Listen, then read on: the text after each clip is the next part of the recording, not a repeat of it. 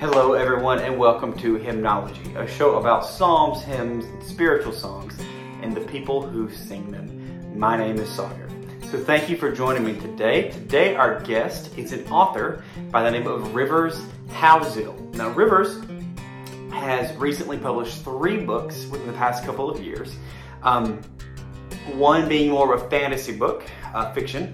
The second one called Credo, which kind of explains the creeds, confessions, catechisms of the church. But what we're going to mainly talk about today is her newest book called Hidden in the Hymns. Now, we've all seen words in hymns that we don't understand, whether that be like in Come Thou Fount when we talk about an Ebenezer, or in All Hail the Power of Jesus' Name. There's some weird language there. The list goes on of what songs might confuse us. But what Rivers does in her book is take some of those songs and expand them and explain the meaning behind them so that we can see the truth, which leads us to worshiping God more fully. So I hope you enjoy this interview with Rivers, but also I would like you to know that Rivers and her publishing house, Noggin Nose Press, has graciously offered the listeners of Hymnology a 10% discount on their next purchase on their website, nogginnosepress.com. So all you have to do on any purchase on their website, go in, type in Hymnology on the coupon code, and you'll receive a 10% off and also free shipping on your order. But I hope you enjoy this interview with Rivers Houseal. Well, hello everyone, and welcome to another episode of Hymnology. My name is Sawyer, and I have with me today my guest and author, Rivers Houseal. Rivers, thank you so much for joining us today. Thank you for having me. Yeah. So if you will, just kind of talk a little bit about yourself. Introduce yourself, tell your background and what you do now. Well, I am 2 years out of high school. I was homeschooled all the way, and I live on my family's land, and I work from home with my dad. Our family runs our own publishing company, and I do writing and editing work of various kinds, but all out here in the middle of rural Arkansas. Okay. Yeah, I understand that. So let's talk about your upbringing for a second. So you said you were homeschooled. Mm-hmm. How has that had an impact so far on you when it comes to your writing? You started writing while you were in school. Is that correct? Absolutely. I've pretty much been writing since kindergarten in one form or another. Okay. And I finished the manuscript of my first book when I was 14. You were 14. Okay. And can you tell us about that book? I can. It's a fiction fantasy for middle graders. So for kids about the age I was when I started writing it. Okay.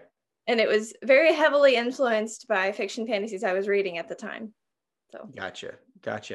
And so, whenever I kind of went on your website and looked at all that, the first book that popped out is one we're gonna talk about. But I saw that book first, and it made me think of several authors. But I wanted to know kind of like, what is your who were your inspirations back then whenever you were writing, kind of in the very beginning? Well, I can't remember if I had read all of the Chronicles of Narnia at that time. I had at least read some of them, and I loved them. Yes. But probably the main influence at that time was Andrew Peterson's Wing Feather Saga. Okay. That book series was my life for about 3 years. Oh, is it? Okay. Good. Yeah, and it should be. It's good. And this is a very Narnia friendly place. So anytime you want to relate anything back to Narnia, feel free to and just nerd out. I will go there with you. Don't worry. Okay, so your first book was more fantasy fiction, and we'll go into all of your books after that, but in a little bit later. But let's talk about your church background. That's something that I don't know much about. Kind of what is your background there? Maybe like denominationally, or kind of where are you at there? Well, when I was born till I was about 4, we were Southern Baptist. Okay. And then we're a Reformed Presbyterian now. You all became Calvinist. Yes. You went to Reformed. Okay. Yeah, we made the jump. Yes, yeah. But that's where we are now, and it's where I intend to stay. So. Okay. So you kind of grew up at the Southern Baptist Church thing, like for a while. How about when did your family make that change? I was 4, so I remember before that, but pretty much most of my growing up was in the Reformed Presbyterian arena. Okay. So were you, let's see. So I am a Reformed Southern Baptist. So would you, if you were 4 at that point, would you have been baptized when your family joined the? No, I was baptized about a year later. A year later. Okay. Okay. I got you. Yeah. I wasn't sure, because, obviously your books tend to lean a certain way, and you can definitely tell. So I wasn't exactly sure where that was. And I know with you kind of being in Arkansas and me being where I am, sometimes that Reformed tradition can be hard to find, especially in a rural context. How is your church kind of near where you live, or do you guys have to travel a little bit? No, we have to drive 40 minutes to get to church, and really? Yes, the people who live closest to our congregation probably have 20 minutes, but we have people who drive more like an hour. We're all very far flung. Okay. There's a lot of Reformed congregations around here. No, definitely not. And that's, I understand that. That's kind of the way, and really, I mean, it kind of is the way where I am now, but also where I grew up. I mean, I didn't know what that meant until I was a lot older. Well, okay. Well, that's good. That's a good little background. So what was growing up like? What was homeschool like? I wasn't homeschooled. I'm always interested to see what it was like. I mean, it sounds like a fun life. It was very. I never wanted to be anything else. And you asked earlier what influence it had on my writing. It's where it came from, because I was encouraged to read, and I was around books all the time, and I don't know, there's such a freedom that comes with homeschooling, because my parents were able to tailor it to what I needed, especially as I got up into the upper grades. Right. So it was like my grandmother taught me English composition my junior year. So I was able to put as much emphasis on that as I needed to really flourish and try it. Yeah. And so what about the publishing house? Tell us a little bit about that. You mentioned that's kind of a family-ran business. I don't imagine there's very many family-ran publishing houses right now. So tell us a little bit about that. Well, it kind of started out of necessity, because I wanted to publish my first book of Nature and Kings, the fiction fantasy. Okay. And I was 15 when we first printed it, and we just came up with Noggin Nose as the press name to slap on the back, but there was nothing else to it at that time. And then I reprinted it again a couple years later, but then right after I graduated high school, we decided we're going to do this all the way. So we made Noggin Nose Press a real thing, and we re-released of Nature and Kings in 2020. Okay. And we've been publishing other books through Noggin Nose since then. So Noggin Nose Press has been a real thing since 2020. Okay. And so tell me what that looks like. Family ran, right? So what does that look like for you and your family? Ran straight out of the home? Kind of what does that look like? Well, it looks like a tiny little office building about 25 yards from our house on our land. Okay. And I both work from home, as I said. So we both work out here. We've got a shelf with our book stacks, and my sister's learning how to fulfill orders for us. And mom and dad and I are the board, in quotes. It's about as family run as you could possibly be. And do you print from there too? No, we do outsource our printing, but we fulfill orders ourselves. Our books are on all the major retailers, Amazon, Barnes & Noble, etc., but we have our own little store here that we fulfill from. Okay. And are you the only author in the family, or is that a family thing too? Currently the only author. Okay. Who knows what'll come, because I have 5 younger siblings. So the odds of one of them joining. Are you the oldest? I am, by a long shot, but the odds of one of them joining me are pretty good. So. Okay. Well, good deal. You say by a long shot, by how many years? It's almost 6 years between me and the second one, and then they're all one after the other after that. Okay, I got you. Yeah, my youngest sister is 15 years younger than me. So that's I understand that. There's not that many kids in between. There's only one more in between, but I know what that's like. So, well, okay, I'll tell you what. Let's kind of dig into this conversation about hymns.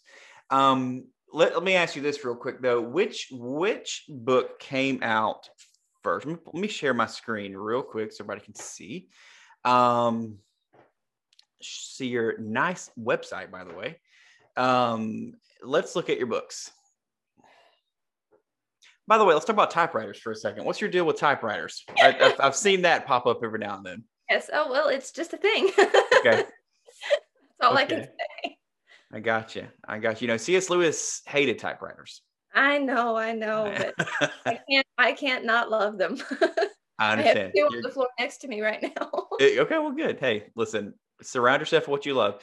So we got Of Nature and Kings you said that was first, and then we have Credo. So was that second? Yes, by about 6 weeks. There were like 2 years between Of Nature and Kings and Credo, and then only about 6 weeks between Credo and Hidden in the Hymns. Okay. And thank you for correcting me in a passive way. When I said Credo, you corrected by saying Credo. No, that's a great way to correct people. Credo. Okay, so let's just talk about. We say Credo. Yeah, no, you're good. So let's talk about Credo for a second then. Credo, the subtitle is Creeds, Confessions, Catechisms, and Covenants. That may not be interesting to a lot of people. It is to me. But whenever you hear all of that, what was your goal and kind of what was your heart behind Credo? Well, the goal was to create a 1-volume source that kind of summarized all of those documents, because they paint such a picture of church history. And you really have to understand church history through them, because they're the best record we have for some statement of beliefs. Yeah. And we decided to do it. I think we came up with the idea in 2020, and it was because so many people were entering the Reformed congregations all of a sudden. And you'll see that most of the documents included in Credo are Reformed. Yeah. And it was supposed to be kind of an introduction to Reformed church history at a glance. Okay. You compare, catechisms in these different catechisms in the same, you just flip with the flip of a page. Okay. And so essentially this book, you have all these creeds included. And is there an explanation? I've not been able to read this one yet. Is there an explanation of each creed in the book, or kind of what's the format of this book? First off, in the beginning of the book, there's a timeline with all of these in order, plus other major events in church history to kind of put them in context at a glance. Okay. But then at the beginning of each and every document, I wrote an introduction to kind of explain what was the purpose of it, what was going on in the church at the time.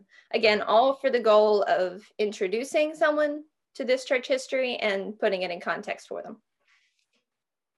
Okay, yeah, and I think that is it's a needed thing. I know personally for me, especially whenever you make that transition to a more reformed mindset, it can be a dangerous time period. I would consider you blessed, considering you kind of were brought up in it, and I know, especially for a lot of people who are in ministry, that transition can be a dangerous time, because I think everybody else should agree with them, and there's an angry period. But confessions and creeds and catechisms and covenants, all of these things together help put it into a nutshell of kind of, all right, hey, listen, you're not the only one to ever think this, it'll humble you, but also make you realize like there is more than just you. There's a community built around this. And you don't have to discover everything all by yourself. There are creeds, there are documents that the church has written over years to help out with that. Yes. What's your relationship with some of these kind of things, with these creeds and confessions? Were you catechized as a child? Yes, but not with any of the catechisms in the book. Okay.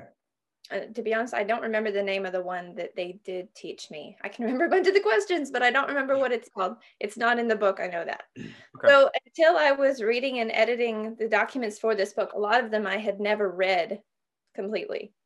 So okay. I loved working on Credo because I was getting to read those documents and things. Right. But obviously, everything we put in there, I would agree with. There are certain little things I would disagree with, like some of the on baptism, for example, some of the different, but we intentionally included documents from different Reformed categories, Reformed Baptist, Reformed Presbyterian, etc., because we wanted to show that the differences are secondary and the unity is paramount. And we wanted to show the continuity between all of them. Right. And, you think you're done with the division kind of whenever you make that jump, but really you just jumped into more division. And it's easy to see that historically when you have that many different creeds, but like you said, there is always middle ground. And I think that book will definitely help to see that. So let's go into our conversation about music and hymns and worship. So on this show, what in the beginning, what we were doing, what I was doing was I was breaking down just individual songs and going through them. But then that kind of turned into more of a discussion from people who sing them, or people who are devoted to them. First, let me ask you this: as far as music goes, is that something that you are into? Like, as far as like, are you a musician? Yes, I am. Yeah, okay. Everybody's into music, but you know what I mean? Or so you're a musician. What about your family? Or is that kind of like a family thing? Absolutely. And only like within the last year and a half has it become so, but it's okay. It's kind of rule our life, our entire family's life at the moment. Okay. All right. What do you play? Violin is my main instrument. Okay. But I dabble in mandolin and I'm trying to think what else. I just recently picked up accordion and cello, so we'll see how those. But when did you start playing violin? When I was 9. 9. Okay. Well, cool. So let's see what this looks like. So most of your family musical. All of them. Okay. And everyone plays more than one. Okay, good deal. So I'm assuming, if I turned this computer around, you would see more than the 3 that are in this room. So how many instruments you guys have laying around in the house somewhere? This is when I just get to nerd out about people's guitars and instruments and things. It's probably at least 20. I don't even know what the count is right now, but it's a lot. That's a good count. Yeah. And one thing that I found is the instruments themselves are not the problem. It's the cases that are the problem. Yes. You always have at least two cases per instrument. For some, you have a hard case and then you have a gig bag. And like I have a closet back here. I have a closet back here filled to the brim of cases. And nobody wants a key. In our house. Yeah, you can't get rid of a case. Well, okay, so that's where we start. Now, what does that sound like for your family? What is the genre of the Houseal home? Probably mostly bluegrass. Okay. Because we're involved with a local music school. Okay. And that's what we play mostly there. My dad and I both help teach there. Okay. And so we're very heavily involved, and we come home and play what we play there. So mostly bluegrass, little folk stuff, and some old-fashioned rock and roll. But cool. Mostly bluegrass. So I had a discussion not too long ago, kind of about the compartmentalization of what we listen to, due to like things like Spotify and things like that, where everything is tailored to your sound and what you want to hear. So when people ask you, hey Rivers, what do you listen to? What do you tell them? Because I have a hard time with that. So what do you tell them? My least favorite question is, hey, what's your favorite kind of music? I'm like, oh gosh. Yeah. I guess I'd have to say singer-songwriter, but I hate saying that because that's such an incredibly broad term. Yeah. But I don't know what else to say. I love instrumental stuff. Okay. And especially string bands, just because that's a lot of what we play in our house. Yeah. I know it's a hard question. I mean, that's like I said in the last episode when I tell people, well, I listen to hymns, and you think of the Brooklyn Tabernacle or something like that, like well, that's all I listen to. But there's a whole nother world out there that people don't know about, and it's hard to explain. Okay, so that's kind of the sound that you were brought up in. That's what it sounds like for you. Now let's talk about church music for a second. You mentioned you're in a Presbyterian church, you're in a Reformed church. So what does worship sound like? What is worship like for you and your family? The very, very old hymns. Okay. Played traditionally all the way. And we talking like piano and like electric organ type style, or what are we talking about?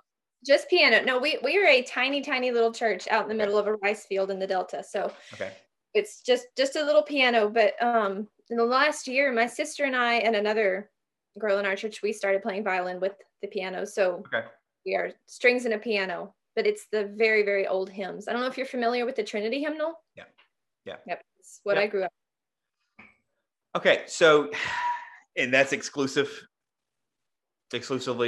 like that in your like hymns in your church from the Trinity hymn. Okay.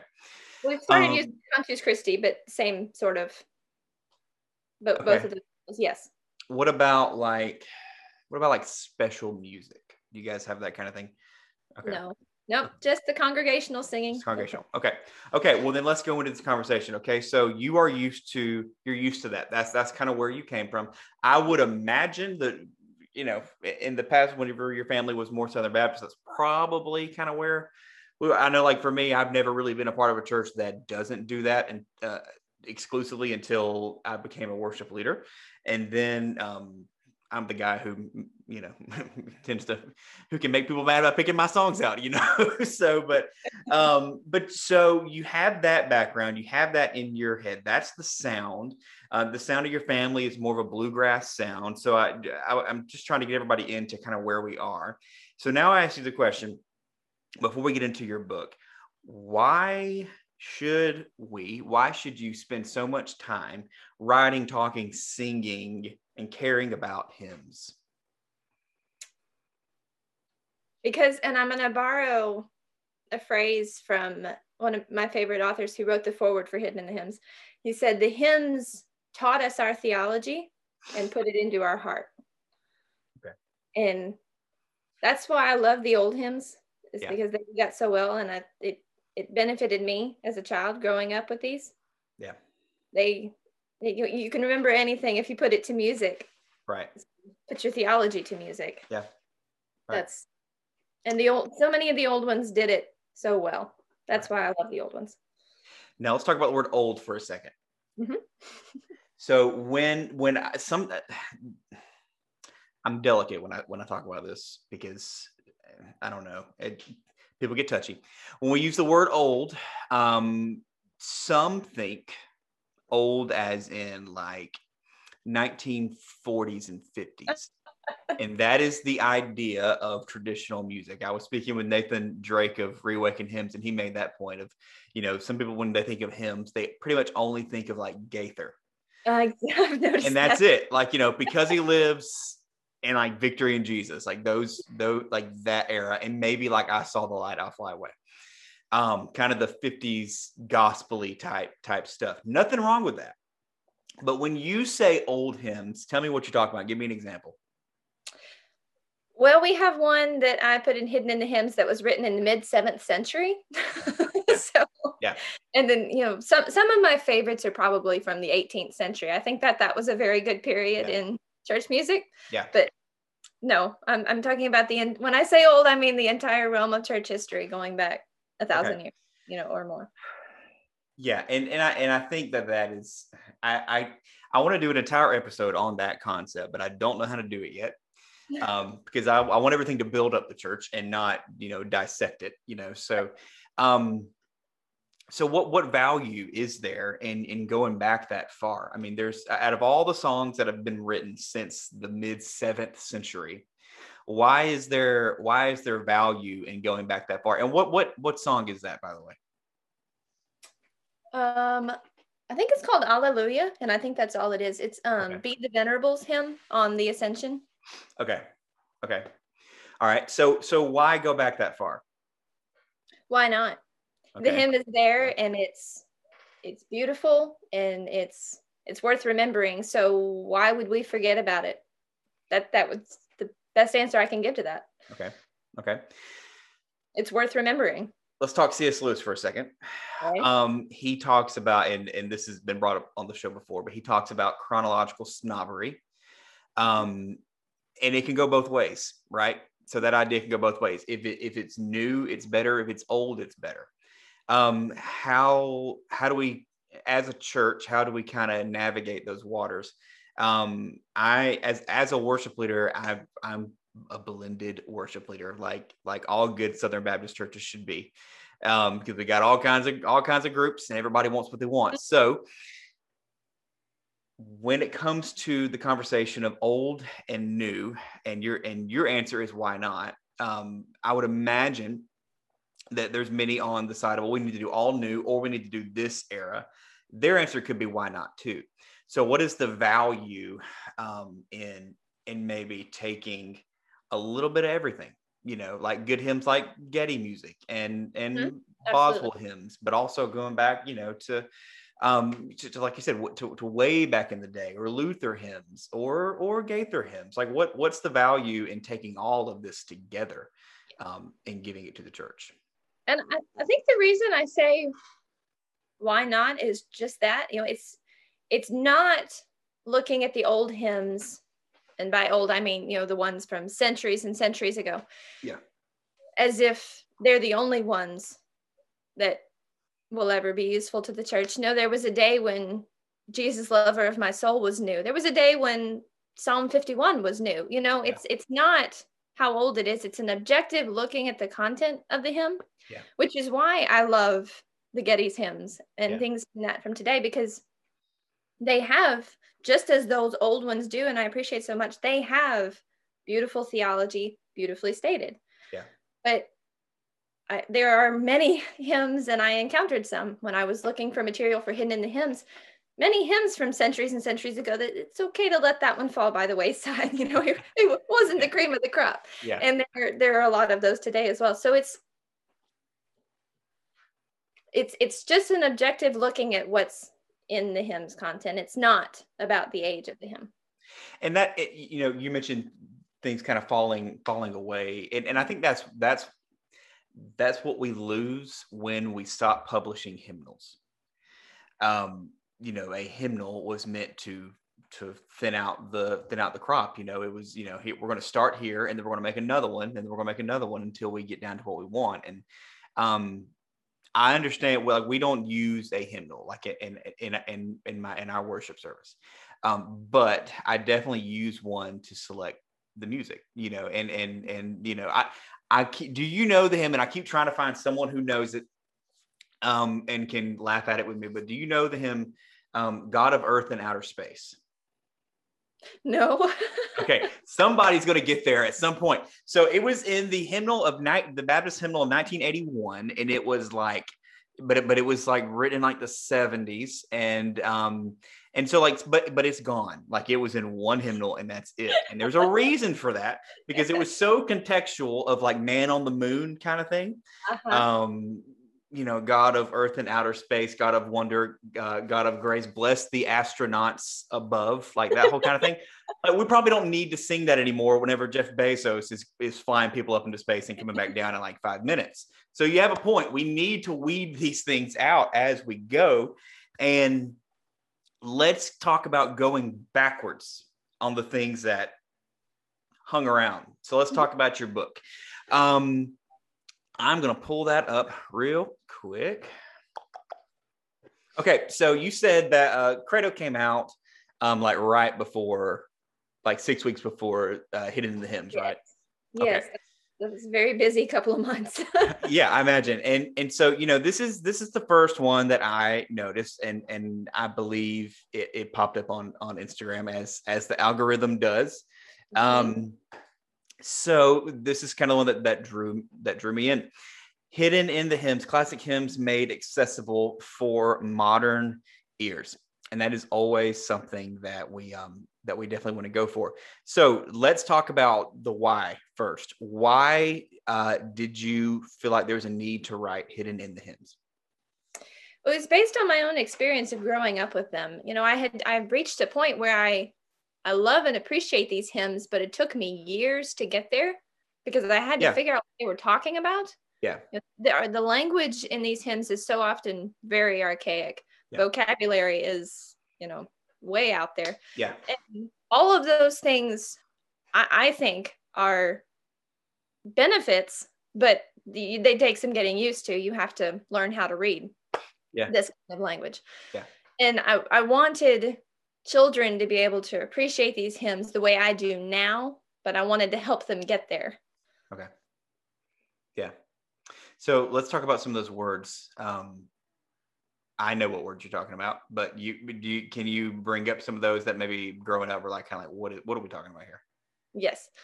Well, it may be on the screen there. I don't remember, but one of the ones I always bring up is rounded his cast like a mantle the sea. Yeah.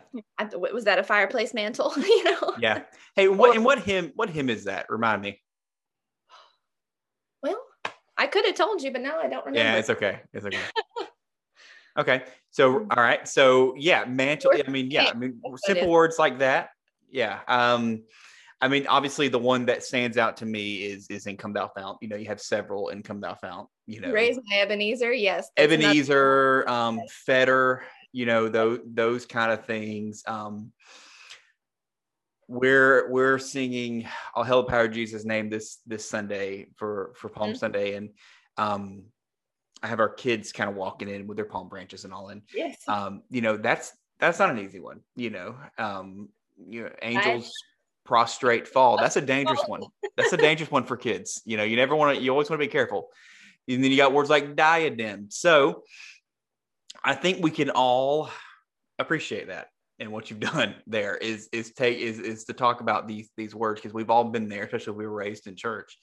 All right. So where do you go from there? You have the things that we don't understand. Why do you think it's so important that we get to the bottom of these words? Because these hymn writers noticed things about God and his ways that aren't obvious. And I think that's frequently my objection with new music, and not just because it's new. I don't want to make that clear. Yeah. But they tend to never dig below the surface. Yeah. Whereas these hymns and their hymn writers did, but that's hidden in words that a child doesn't understand. Right. So if we can just help them understand what the hymn writer is actually saying, they'll get the benefit of all these insights into our God and his ways. Yeah. Yeah. And, the context, I found it like in a lot of hymns, the context is usually like at sea driven, like there, like if you understand like sea language, you can understand a lot of these. And I think if you take that example, and I think that maybe can help a little bit. Everybody can think of a story about a boat, like that kind of thing, and that whole deal. So we have words that are difficult to understand. We know we need to draw out from there. So what are some things that we can do today to help kids, especially, kind of understand the meaning behind these songs? Because you're there in church, you're singing about these songs, and the word comes up, and then it's gone, which is another value of a hard hymnal. But what are some ways we can help with that, with better understanding that? Well, just practically speaking, when I was writing this, I pictured it and meant for it to be used. I don't know how most churches work with this, but in our church, we know what hymns we're going to sing midweek before we sing. Yeah. So if there's some in this book, have your child read it ahead of time so that they'll have, when they encounter that word on Sunday morning, they'll have an image to associate with it. Yeah. Or if you don't know the hymns ahead of time, read it Sunday afternoon when you get home. I meant for it to be a during the week practical companion to what they're using in worship Sunday by Sunday. Okay. Good. And so let's talk about like some of the hymns that you referenced in the book and why you chose them. What's one that comes to mind when you really when you really think of why you wrote this book? What's a particular hymn that you're like, okay, this is one I want in the book, and I feel like this is one that we really need to understand? One of them you've already brought up, "All Hail the Power of Jesus' Name." That was one of the first ones I knew. Yeah. Needed a little bit of explaining, and I knew it needed to be in the book. Yeah. "Jesus, Lover of My Soul" is another one of my favorite hymns. And what are you drawing out of why that one? I think it paints to a child who's trying to get, for lack of a better phrase, get acquainted with the character of Christ and what he does for us. I think it paints very helpful images. Okay. So there's so many like that. So you're mentioning a lot of imagery, and I think that's an important conversation. Okay, so we talk even in just the title, hidden in the hymns. Imagery is hidden in hymns, and it's something that, like you said, I don't think we always necessarily get in more contemporary music. And when we use contemporary, we know what we're talking about. We're not talking about like Living Waters by the Gettys. We're talking more on another branch of Christian music. Let's see here. What do you think prevents imagery? What is something else that we're singing about in songs that prevents imagery depicting truth? Like, what else are we singing about if we're not singing about that? I don't know. I have an answer. I was going to see if you go. So let's talk about the. So I'd love to hear yours. Yeah. So I'm thinking of when we go straight to the emotion, when we go straight to, here's what I'm feeling. And I'm only going to talk about those feelings. I'm not going to necessarily talk about the truth that gets me to those feelings. Okay. So, and I think that's kind of where your book is going. And so how can Hidden in the Hymns serve a couple of groups of people? Let's start with just the one in attendance, the one in the congregation. How do you hope that this serves the church goer? Well, in the way I mentioned earlier, having the children make these hymns, the hymns that they'll be using on Sunday, more a part of their weekly life. Okay. And, the more time they spend with them, the more familiar the hymns will become. And I meant that for adults too. I've always referred to the book as being for children, but my family always corrects me and say, no, it's for adults too. Yeah. It's to benefit everyone in that way, just to make them a more familiar part of day-to-day life. Okay. Not just something we sing once on Sunday, and then we might not revisit that hymn for a year, And that is a concept that I think I've said before, that I think that concept, what you just said, is a movement that's bubbling up right now, because everyone that I've spoken to, that seems to be where their heart is going, and they've either done their first project in that, or they're working on it, and that's where we're headed. Is how can we get liturgy and hymnology and worship into the actual monotony of the lives of believers? Yeah. And I'm excited for that, but I don't really know what it's going to look like. But I do think that we're off to a decent start. Yes. It's kind of like in the beginning of COVID, nobody knew what they were doing, but we were doing something. Yes. So we're as long as we're doing something, we're trying to get this figured out. Okay, so what? And this is really more for like my point of view. What do you hope this book? What do you hope a worship leader or a worship pastor or a song director, a music director, what do you hope they would get out of this? I don't know. I saw so much in these hymns that, I thought I understood them until I tried to paraphrase them in a 10-year-old's vocabulary. Yeah. And I realized there's so much more here than I even realized. Yeah. So I would hope that it would do the same for them. That we sometimes don't notice things when they're too familiar. So that's the other end of the spectrum. Yeah. So maybe to help them realize again some of the truths that they can then pull out for their choirs, their congregations, etc. Okay. Yeah. And do you have, like, within your church context, is there teaching of hymns in your church context? No, there's not. We just sing them, which is why when I wrote this, I realized that a lot of that, the intentionality of making them familiar to children during the week is going to fall on the families. Yeah. I saw this, and I would hope that this book would be a good tool for family worship.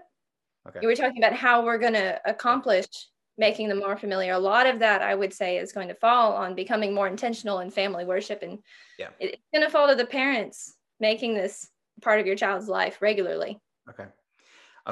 And let's wrap up the conversation about the book with that point. The idea of what you're saying, we want to get writing this book so that we hear it throughout our week, like in our home. I know that there was a point for me growing up that there was a certain sound and a certain type of song that I heard on Sunday mornings that I never heard throughout the week. And I definitely didn't hear it on the radio. You just didn't hear it anywhere else. Now that was also before Spotify and things like that. But so to somebody who's like, well, how does that happen? How do we get songs and how do we get worship into our daily lives? What does family worship look like? How does that happen? Because I'm assuming that was something that happened in your family. It has in different forms through the years, and sometimes we've done it more than we do at present even. Yeah. But I think as a culture, we're just going to have to do more singing. Okay. It really comes down to that because as far as, you mentioned Spotify and Apple Music and all the rest, but there's Fernando Ortega, and you mentioned some of the choirs and such, but there just isn't a whole lot of recordings of these hymns. Right. You're going to find more of the 40s and 50s gospel if you go looking for recordings of hymns. So we're going to have to sing them ourselves. We're going to have to play them ourselves. I learned a lot of the hymns that I know by heart. I do because I learned them in family worship. We picked a hymn and we sang it every day for a month. And now I know it by heart for years after. It's going to take things like that to make them a part of your child's life. Yeah, that's good. So what do you guys, what do you have coming up? You got anything new books coming? Anything you can talk about? Well, we have another book hopefully coming out in the next month or two that I'm not going to say a whole lot about yet. I can't just yet, but I won't be the only author of Noggin Knows anymore when it comes out. Okay.